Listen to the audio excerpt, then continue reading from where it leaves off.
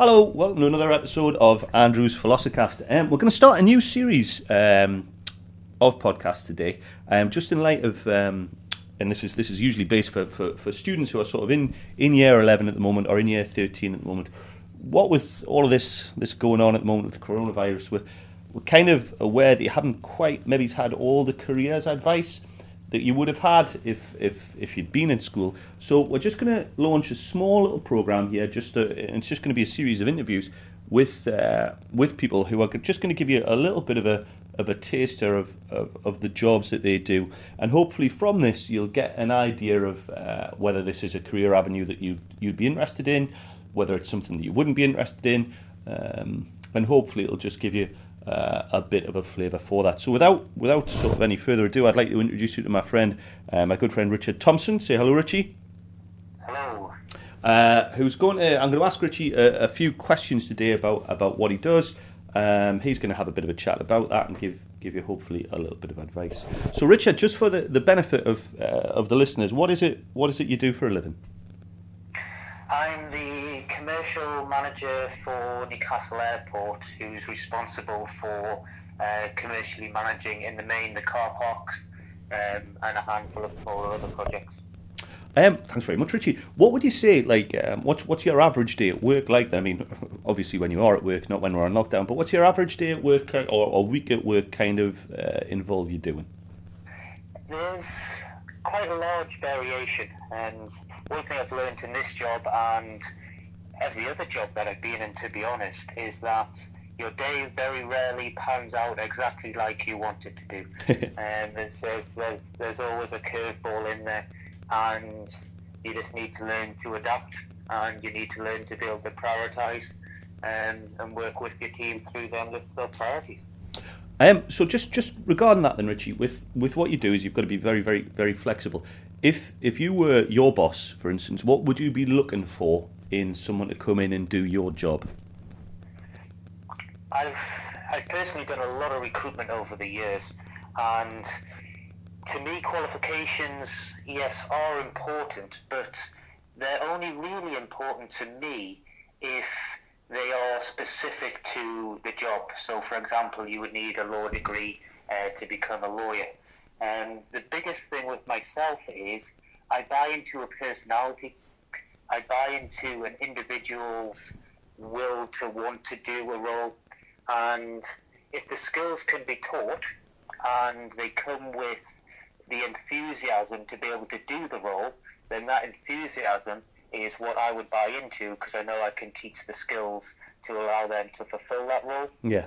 So the biggest thing to me really is buying into a person and buying into that person's personality. Oh, that's very good. Thank you very much, Richie. So in terms of going back to this, in terms of your day-to-day work that you do, what is it that you kind of really enjoy about the job that you're doing on a daily basis? I enjoy working with a team, quite a wide, varied team.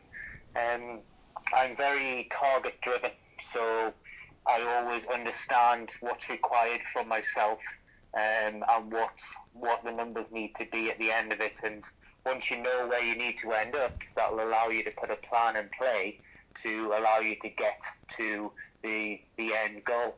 And in all the roles I've been in, they all require a level of creativeness.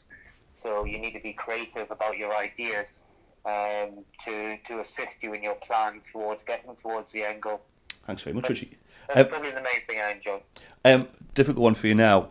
What aspects of your job are quite stressful? What aspects of your job are challenging? Which ones do you think would cause people the most problems on a daily basis? The biggest challenge within any role, I believe, is people. Right. And it's if you can work well with people and you can get people on board and want them to work with you, then you will be a success. But within any role that you're in, you have a variation of personalities that you need to adopt to and work with. So in the main, the majority of skills can be taught. So the technical aspects of a role you can learn how to do.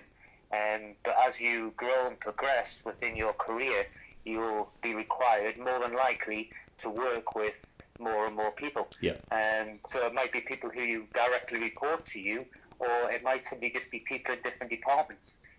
All the departments which come together to allow a business to function, the reality is that you're going to need to liaise directly with individuals from them departments.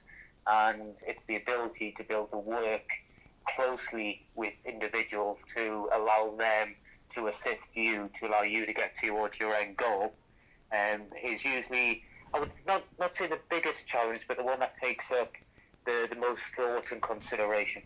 Oh, thanks very much, Richie. That was really well answered. That was very interesting. Bit of a different one for you here. What would you say? What would you say would attract someone to doing your job? What would the benefits associated with it be? I would say if you were an aviation enthusiast, then it's always good to have an office that overlooks the runway, and you see the Emirates to Dubai flight taking off on a daily basis. That's quite a thrill. But I would say it's anybody who's statistically orientated, enjoys maths and analysis, and also has a will to learn computers and computer systems. So somebody who really enjoys getting into the detail of numbers within programs such as Excel, and then being able to take this wealth of data and be able to break it down into an easy to understand format to allow you to display to your colleagues and ultimately make decisions on that data, then it will be one that would be for you. That's really interesting. Thank you very much, Richie. Just one thing. Would you say that Newcastle Airport is a good place to work as well? It's a great place to work, to be honest with you. I couldn't say anything bad about them. When you require support, they offer you support, and they give praise when praise is due.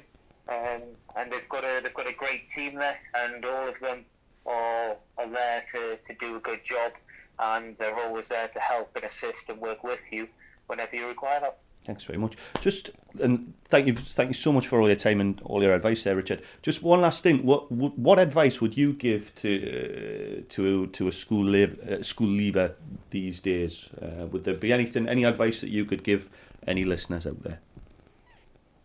One thing I would say, which is quite close to my heart because it's a mistake that I made, is always have a look at what the career potential might be. One thing that I went through with at the end of my education was I got asked, what do you like doing? So I automatically fulfilled a career following their advice and what I enjoyed doing. But they never followed through with the advice of there's no career in the degree that you're going to take. So I would always say understand what your skills are, what you enjoy doing, and then try and find a role or a segment which allows you to put them skills into practice, but also have a look at what the career potential is within that industry at the same time, and ensure that there is going to be work out there for you to allow you to do what you enjoy doing. Well, that's great. Thank you so much for your time today, Richard Thompson. Massive help to everybody there. I hope you've enjoyed this little listen. We're going to give you a few more of these in rapid succession. So I will speak to you all later. All the best. Bye-bye.